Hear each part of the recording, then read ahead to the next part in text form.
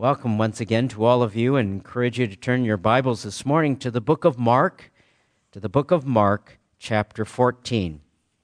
Our study will come from the book of Mark, chapter 14, and it will be on the arrest, the arraignment, the interrogation of Jesus.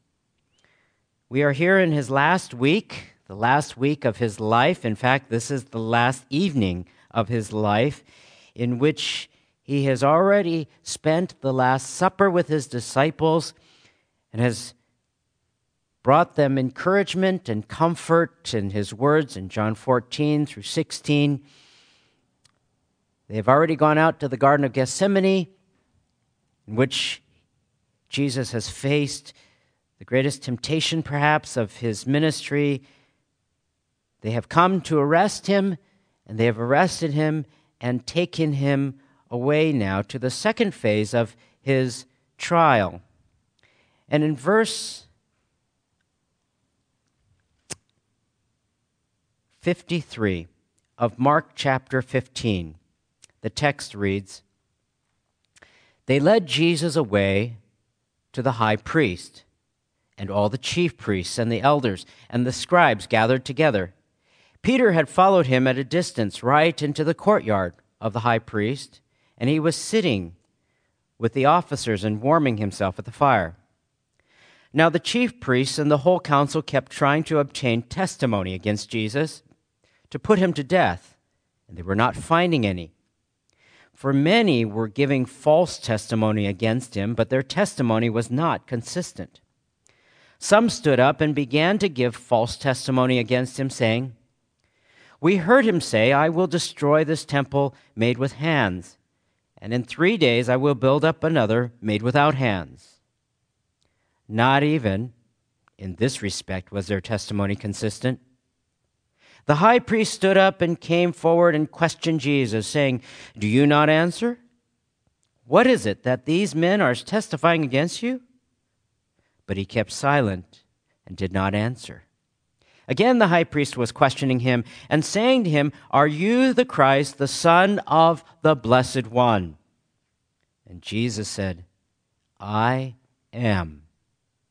And you shall see the Son of Man sitting at the right hand of power and coming with the clouds of heaven.' Tearing his clothes, the high priest said, 'What further need do we have of witnesses? You have heard the blasphemy. How does it seem to you?' And they all condemned him to be deserving of death, began to spit at him, and to blindfold him and beat him with their fists, and say to him, 'Prophesy.' And the officers received him with slaps in the face." Let's bow once again in a word of prayer before we begin our study. Father in heaven, we give you thanks for your word. We pray, God, that you would help us to understand the severity of the humility that our Lord Jesus faced in his arraignment and his condemnation, falsely accused in this trial that was a travesty of justice. Open our eyes that we might see once again great and mighty things from thy word. In Jesus' precious name, amen. Today, when you turn on the news, there are all sorts of reports, controversy, about what is right, what is fair, what is just. There have been plenty of news stories in the past month of people receiving help while others have not. Some have received loans, others received too much perhaps, others received nothing. Some have received supplies that they have needed, others have not received anything. Some have received food and others have received nothing. States and businesses that have been allowed to be opened, while others are told they had to close their doors. Simply put, the issue often seems to be not fair, not just, and especially more so if someone is on the short end of the stick. They may ask, why is it that my family is struggling, whereas another is not? Why is it that I've lost my job, whereas others have kept theirs? Why is it that I am in this particular situation and others have it more easy? Why is it that some people are healthy and I am sick? Our hearts are so often tempted to say, it simply isn't fair. What have I done to deserve this? These are not uncommon questions that people ask when suffering happens. But the questions presume a number of things. The questions presume that we are perhaps good people, that perhaps we are innocent in God's eyes. Perhaps we think we deserve to be blessed. Perhaps we think we deserve to be happier or to have what others have. Perhaps we think we deserve to have a longer life. Perhaps we might even feel a sense of entitlement because we have not done anything that is, quote unquote, explicitly bad. We may think it's not fair. Biblical counselor and author Wayne Mack writes, "From years of personal and counseling experience, I know that nothing is more damaging to us spiritually, emotionally, mentally, and behaviorally than responding to the unpleasant, unwarranted, and in our judgment, undeserved circumstances of life with the, quote-unquote, it's not fair attitude. It eats away at us like cancer or leprosy. It is a killer that destroys our joy, hope, faith, love, and usefulness for Christ. And from years of personal and counseling experience coupled with biblical knowledge, I also recognize that nothing is more helpful to us in overcoming the tragic results of being infected with the, quote-unquote, it's not fair attitude than possessing the knowledge of who and what God really is and the implications of that knowledge, unquote. That's from the book entitled, It's Not Fair. He continues to write about how that attitude is expressed in the Bible. Rachel expressed that attitude when she complained she didn't have children, and Leah, her older sister, did. When the older brother, in the story of the prodigal son, talked about the fattened calf when the younger son came home, or the parable of the workers who had agreed to a certain amount of pay early in the day only to complain later against those who came and received the same pay later on, or how Israel grumbled against God in the wilderness, or how Jeremiah said the same thing when he was oppressed because he was given a message of destruction. We easily say the same thing. In our own hearts, we may say, well, he doesn't deserve that, or someone else is getting the credit that I deserve, or I always get the short end of the stick, or I didn't do anything wrong. I'm a victim. That teacher doesn't like me. It's so unfair. And we cry unfair and complain against others because oftentimes we compare our circumstances with the circumstances of someone else, usually someone else who has it better than us. But as great as we think we've been mistreated in this life, as difficult as we may think our particular circumstance is, there is no greater injustice that has ever happened than the injustice that happened to the Lord Jesus when he was falsely accused, when he was unjustly tried, and when he was brutally murdered for the sins of others. And yet, he submitted himself to God. He submitted himself to the wisdom of God, the plan of God with his entire life, and he submitted himself as a sacrifice for sinners in a travesty of justice. And we learn from that to also submit ourselves to the hand of God and what God has planned for us. This text this morning is about the arrest of Jesus. Jesus, as I mentioned, had been in the Garden of Gethsemane at night when a contingent of up to 1,000 soldiers, temple guards, religious leaders, they all came carrying swords and clubs and torches to arrest Jesus, and they haul him off to a trial in the greatest travesty of justice. As we look at this passage, it's helpful for us to understand the judicial system that had been set in place according to the law when someone was arrested, when someone was accused, when someone was judged worthy of death. During the period of time between the Old Testament and the New Testament, the Jewish authorities had established the rule of law. In a local council in a local area in Israel, if there were at least 120 men who were the heads of their household, they could have their own little Sanhedrin, and their own little Sanhedrins, the word Sanhedrin meant sitting together. That local council would be the rule of law that would make judicial decisions and would composed of 23 men drawn from the leadership in that local area for the synagogue. An odd number was always given so that there would be any determination when there needed to be a vote. But the great Sanhedrin, also called the Council of the Elders, also called the Senate of the Sons of Israel in Jerusalem, was the highest court in Israel. They were called the Great Sanhedrin, and they patterned themselves after the Council of Elders that Moses had convened in Numbers chapter 11, verse 16. In Numbers 11:16, it says, "Then the Lord said to Moses, 'Gather for me 70 men of the elders of Israel, whom you know to be the elders of the people and officers over them, and bring them to the tent of meeting and let them take their stand there before you.'" So Moses had these 70 men. These 70 men plus Moses formed a council of 71 who would govern the Israelites in the wilderness.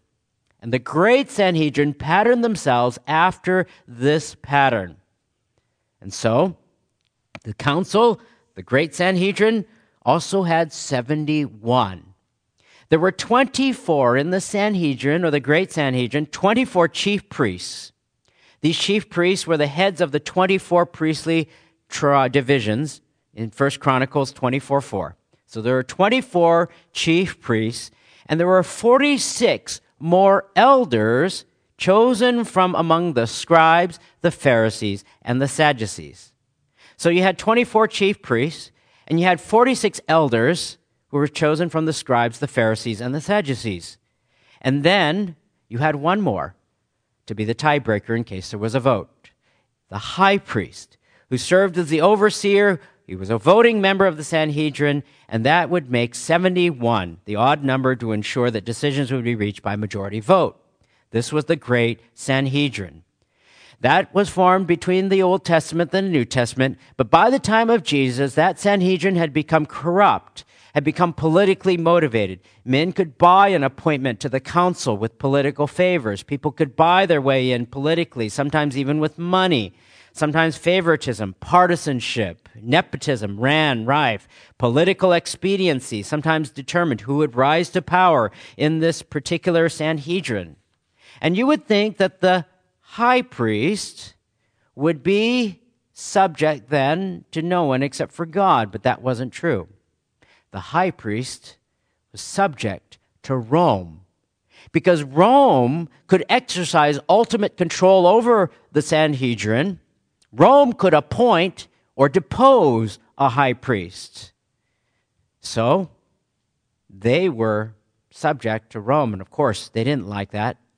But both the high priest and the ruling priests of the temple were all Sadducees, and they openly denied the supernatural elements of the Old Testament. There was great political tension between them and between the citizens of Israel, between Rome, because here they had positioned themselves in a way that would be between the people and Rome, and they didn't get along. So they had all sorts of difficulties because of the political structure that they were in, because of the corruption that was there.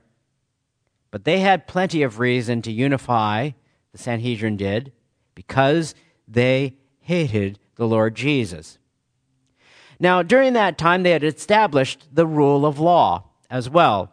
The rules of evidence, the principles of impartiality had been established in Moses in the judicial system. And these were the rules of law that were in place. And it's important for us to realize what they are as we look at what happened to Jesus.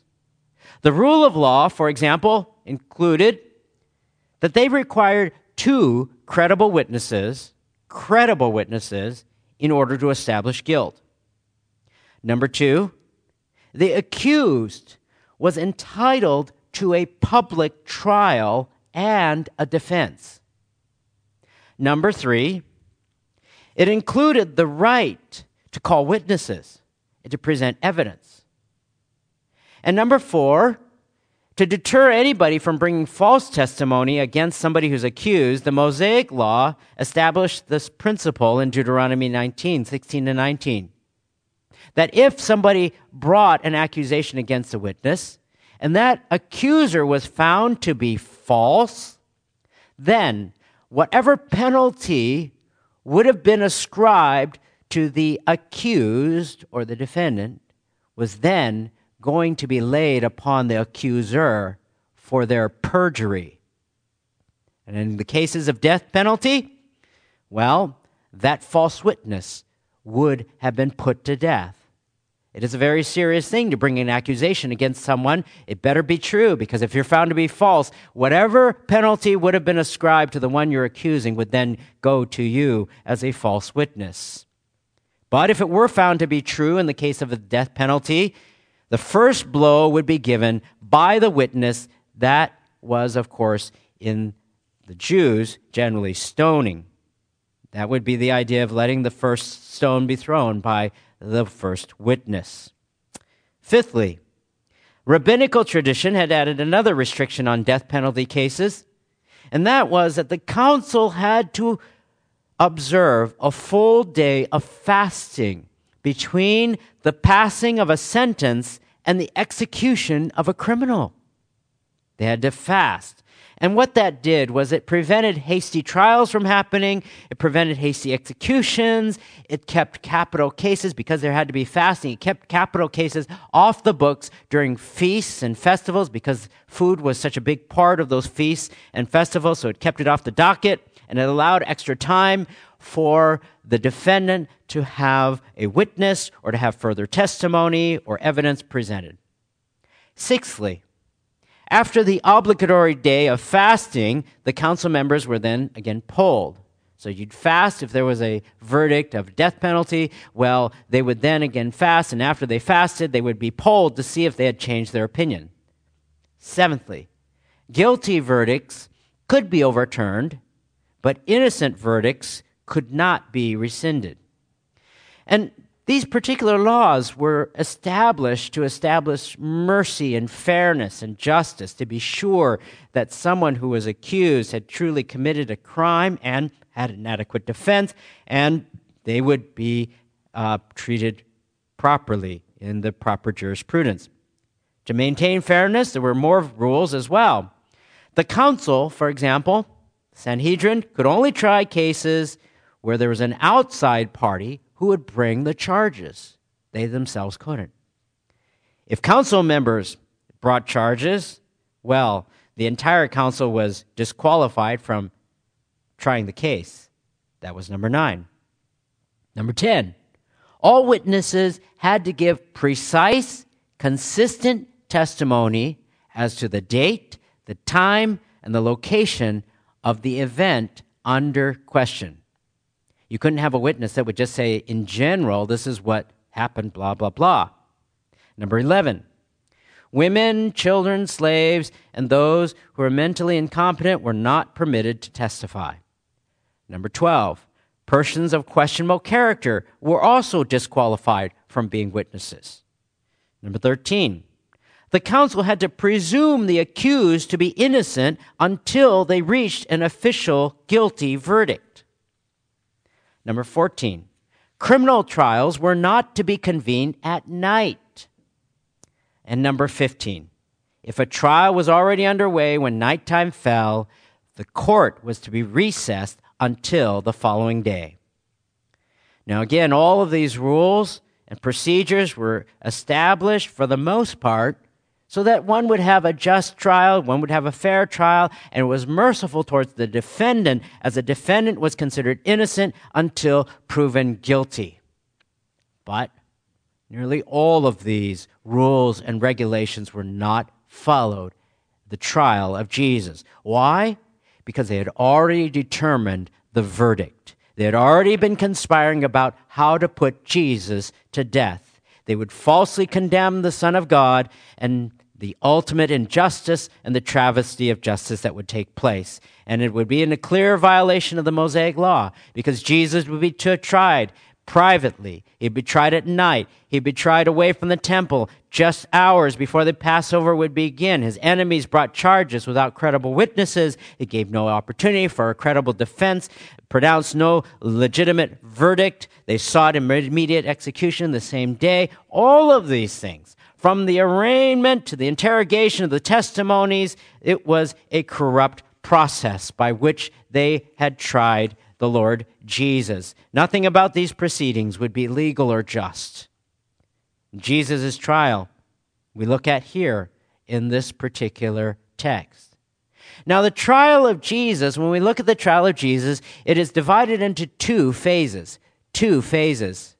There is a religious trial and there is a civil trial. The religious phase of the trial would be before the Jewish Sanhedrin, and the civil phase would be before the Gentile political authorities in Rome. And each of these two phases would have three parts. They would have the interrogation, they would have the arraignment, and they would have the sentencing. So too, in the civil trial, they would have the interrogation, the arraignment, and the sentencing. And John records this particular event right before this particular section.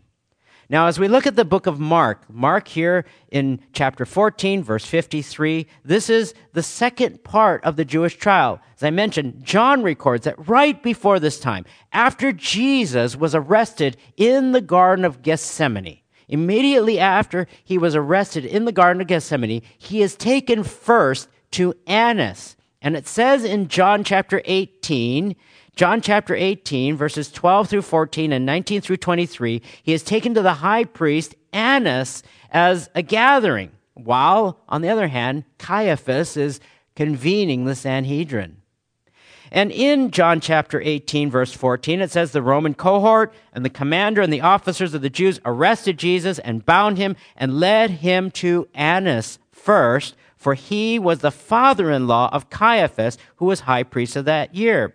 Now, Caiaphas was the one who had advised that the Jews, it would be expedient for one man to die on behalf of the people. And in John 18:19, the high priest then questioned Jesus about his disciples and his teaching. So they arrested Jesus in the Garden of Gethsemane. They take him to Annas, and it said that Annas was the high priest. And it says that Annas was the high priest, but it also says Caiaphas was the high priest. Why? Annas was actually the former high priest. But just like today, when we call upon our former president, we don't call them former president, we say, hello, Mr. President, or whatever, they keep their title. So too, Annas kept his title as high priest, even though he wasn't the one that was currently in office. But he was very much, to the Jews, regarded as the true high priest because of his power, because of his position. In the life of Annas, he had 5 sons that would, at different periods of time, would take various times in which they would be the high priest, and Caiaphas, his son-in-law, would be the high priest now at this time, the reigning high priest at this time. So he had a lot of influence, he had a lot of power, he had a lot of influence. In fact, he was so powerful, as you know, just a few days earlier, on Tuesday, Jesus had come into the temple, and he had overturned the temple money changers' tables. It was the area of the court of the Gentiles. It was also known as the Bazaar of Annas, sort of like the flea market of Annas. It was named after him. He was the one who was the head honcho. He was the one who was in power, and he was the one who Jesus had offended greatly, especially because he had stopped all of the marketeering, as he had been the huckster who was really in charge of the corrupt temple business. So you know that Annas really was the one who pulled the strings.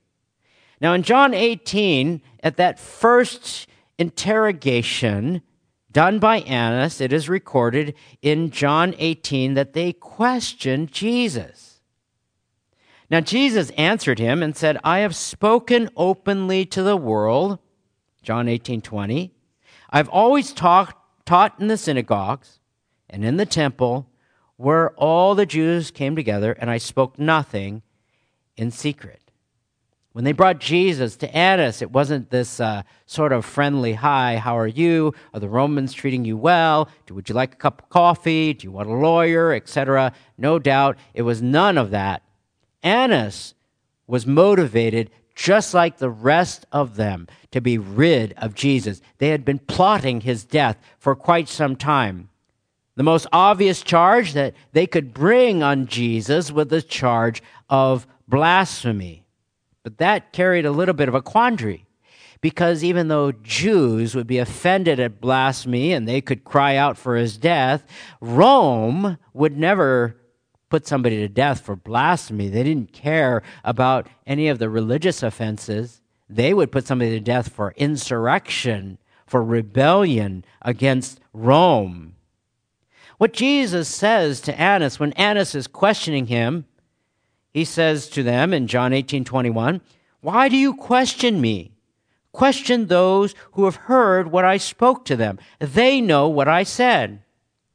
Now, the reason why Jesus responds in this way was what he does is he exposes Annas. He was pointing out to Annas that he, the high priest, was required to have witnesses to establish a just cause for his arrest in the very first place. If they were going to arrest Jesus, they had to have witnesses so they could figure out what the cause was, so they could arrest him with a just reason. But he pointed out to Annas that he didn't have one. There were no witnesses. Why ask him? Ask other people. Well, when he said that, the soldier next to him struck him. Officer standing next to him struck Jesus. He said, "Is that the way that you answer the high priest?" And Jesus answered, "If I've spoken wrongly, testify of the wrong. But if rightly, why do you strike me?" Underscore, there is no basis by which they would have had reason if they had witnesses. Jesus exposed Annas's motives to try to garner out of Jesus some sort of incriminating content. And at that point, at that very initial interrogation, having no witnesses, not following procedure, they should have released Jesus if they had followed protocol. But verse 24 of John 18 says, "And Annas sent him bound to Caiaphas, the high priest." And that is where we pick up the context here in verse 53.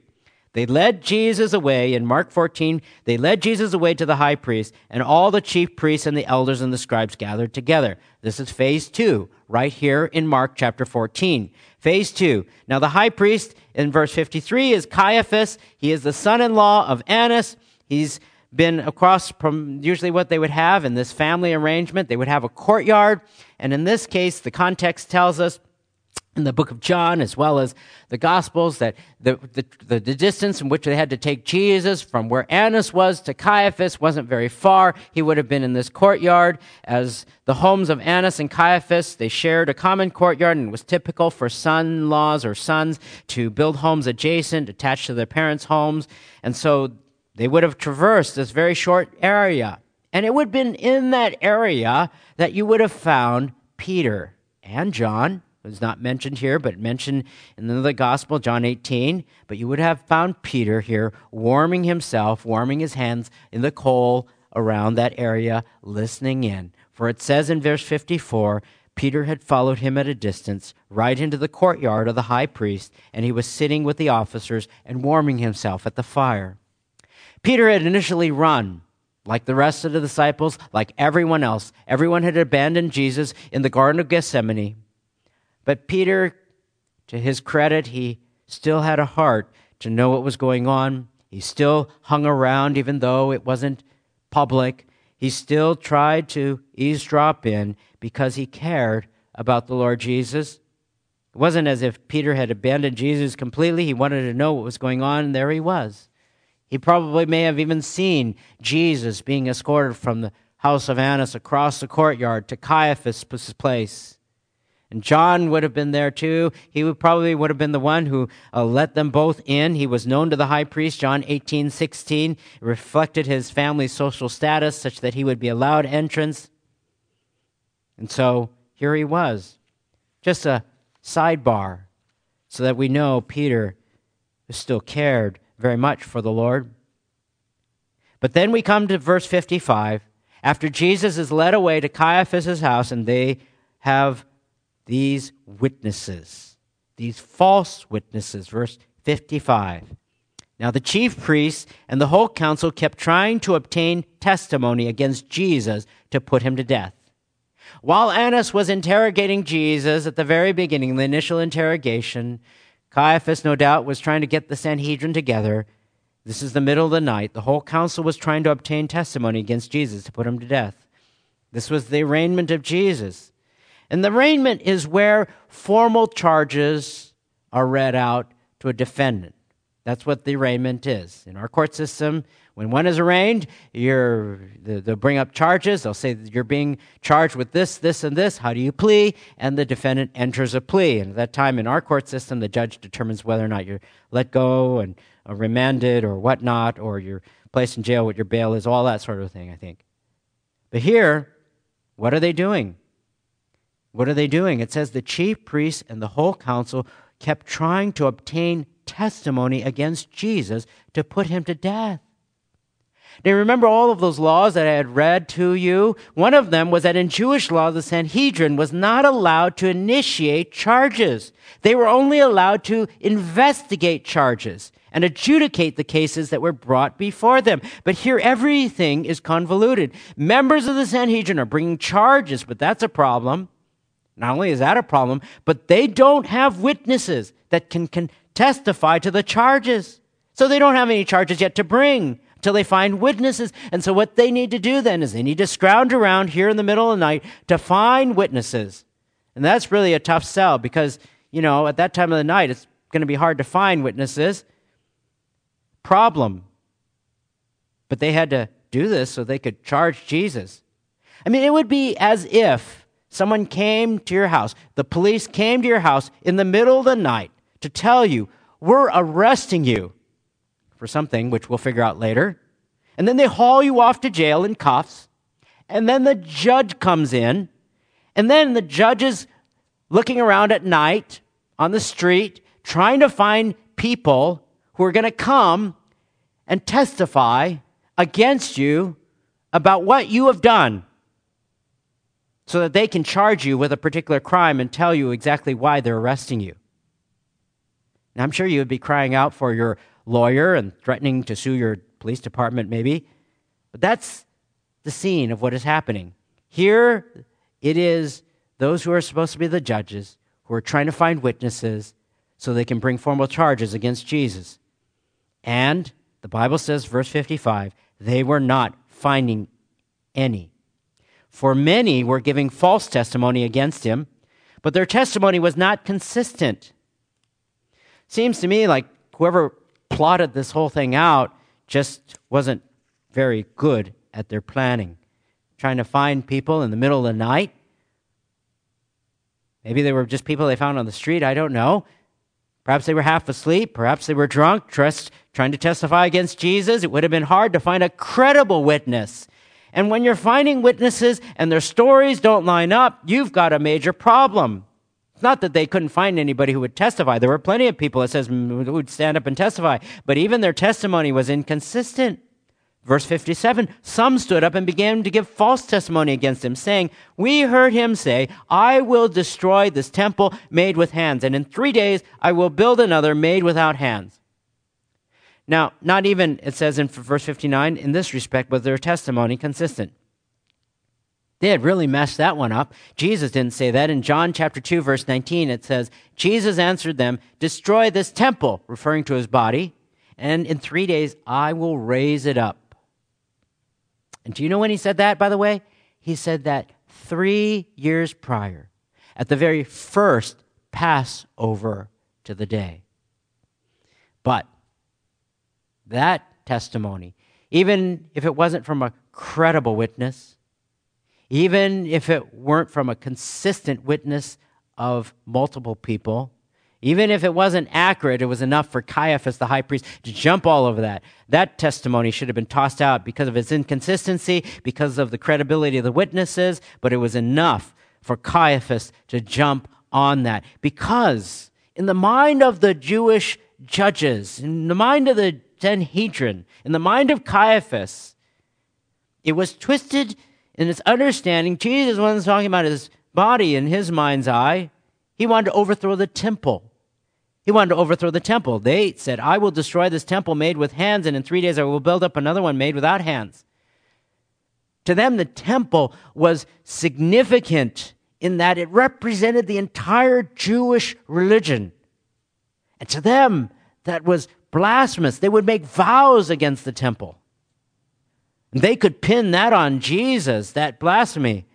I mean, that temple had been in the process of building Herod's temple. This was Herod's temple. It had been in the process of construction for some 46 years, John 2:20 tells us. What they interpreted it to mean was completely preposterous. But here, Caiaphas jumps all over that. And he coerced this incrimination of Jesus. Verse 60, the high priest stood up and came forward and questioned Jesus, "Do you not answer? What is it? These men are testifying against you." And he kept silent. Now, Jesus was under no obligation to testify. He did not have to answer, and he chose not to respond. It reminds us of what Isaiah 53:7 tells us. He was oppressed, he was afflicted, yet he did not open his mouth. Like a lamb that is led to slaughter, and like a sheep that is silent before its shearers, so he did not open his mouth. And of course, this frustrated Caiaphas.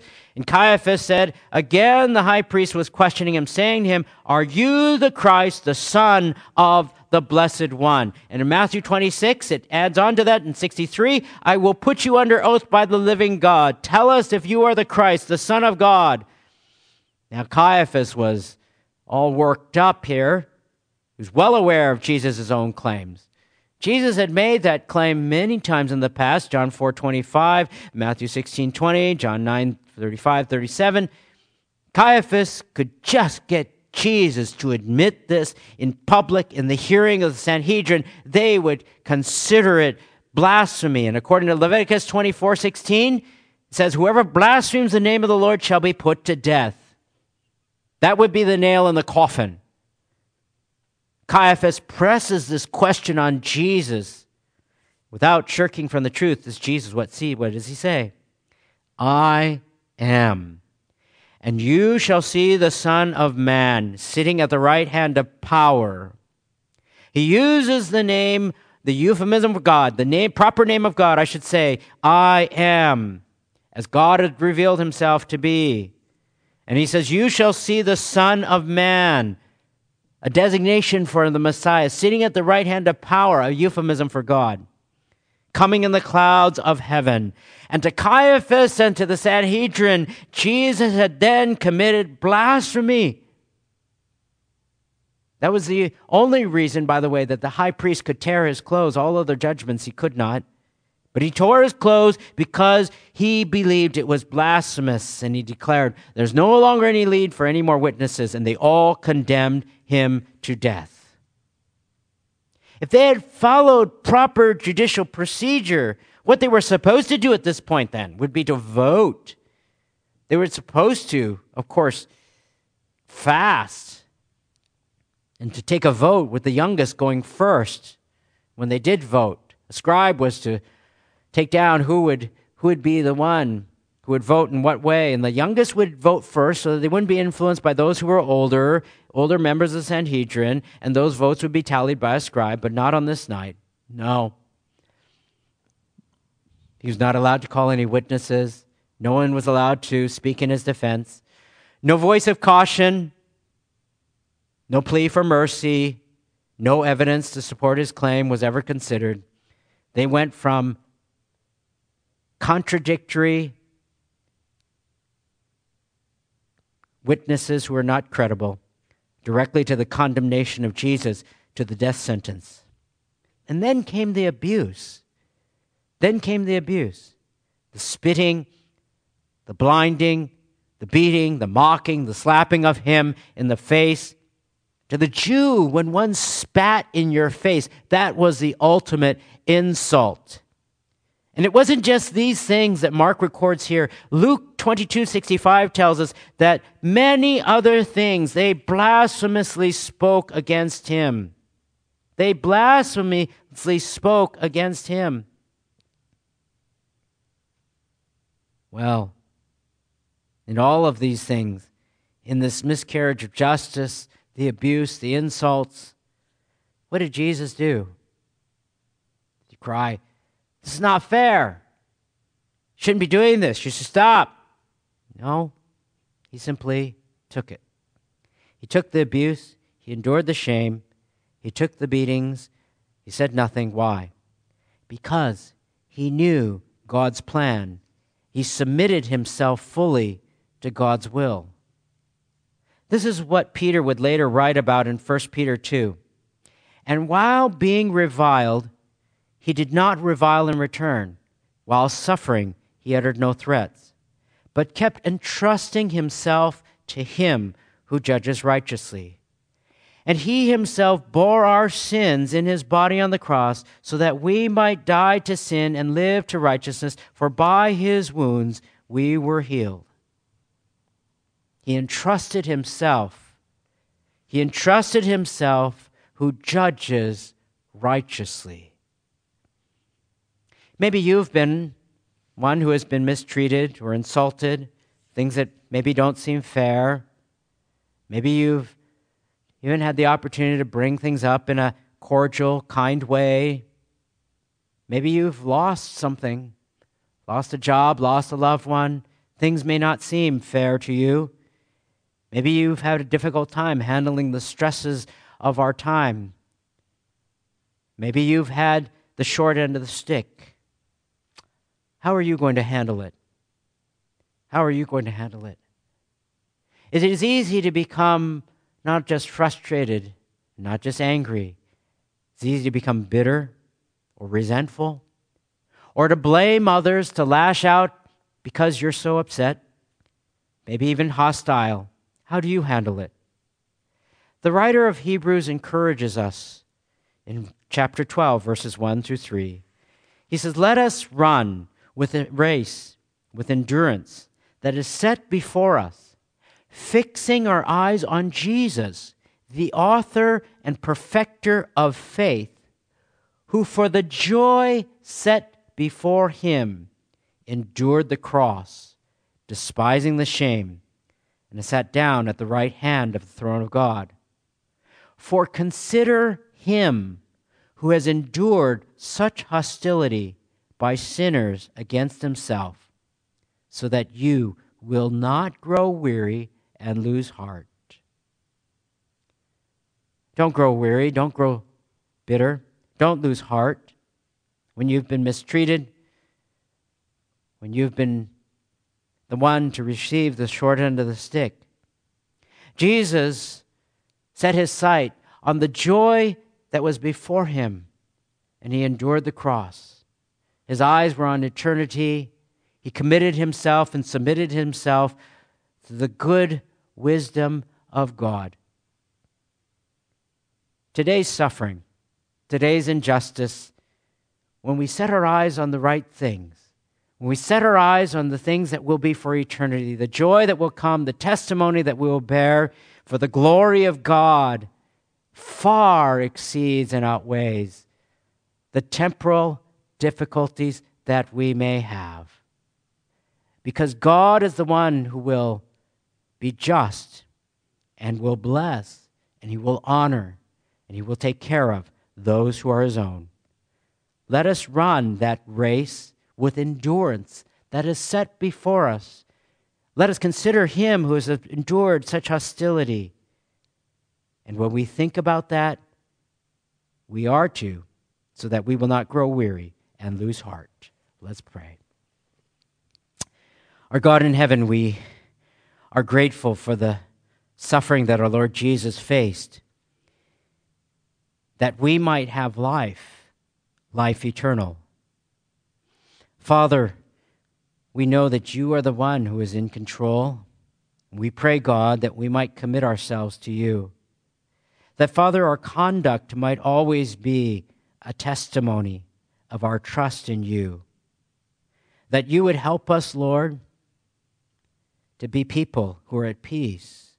And that, Father, you would help those who may be struggling with frustration and anger, with resentment, with difficulties in their own hearts, that they would be patient, that, Father, you would help them to entrust themselves to you, that we might set our eyes on the things eternal, and realize that the things that we face in this world are but temporal, but the testimony that we bear, the witness of you, might win souls for eternity. We pray, God, that we might be witnesses thereof for all that you have done, for your glory and your name's sake. Amen.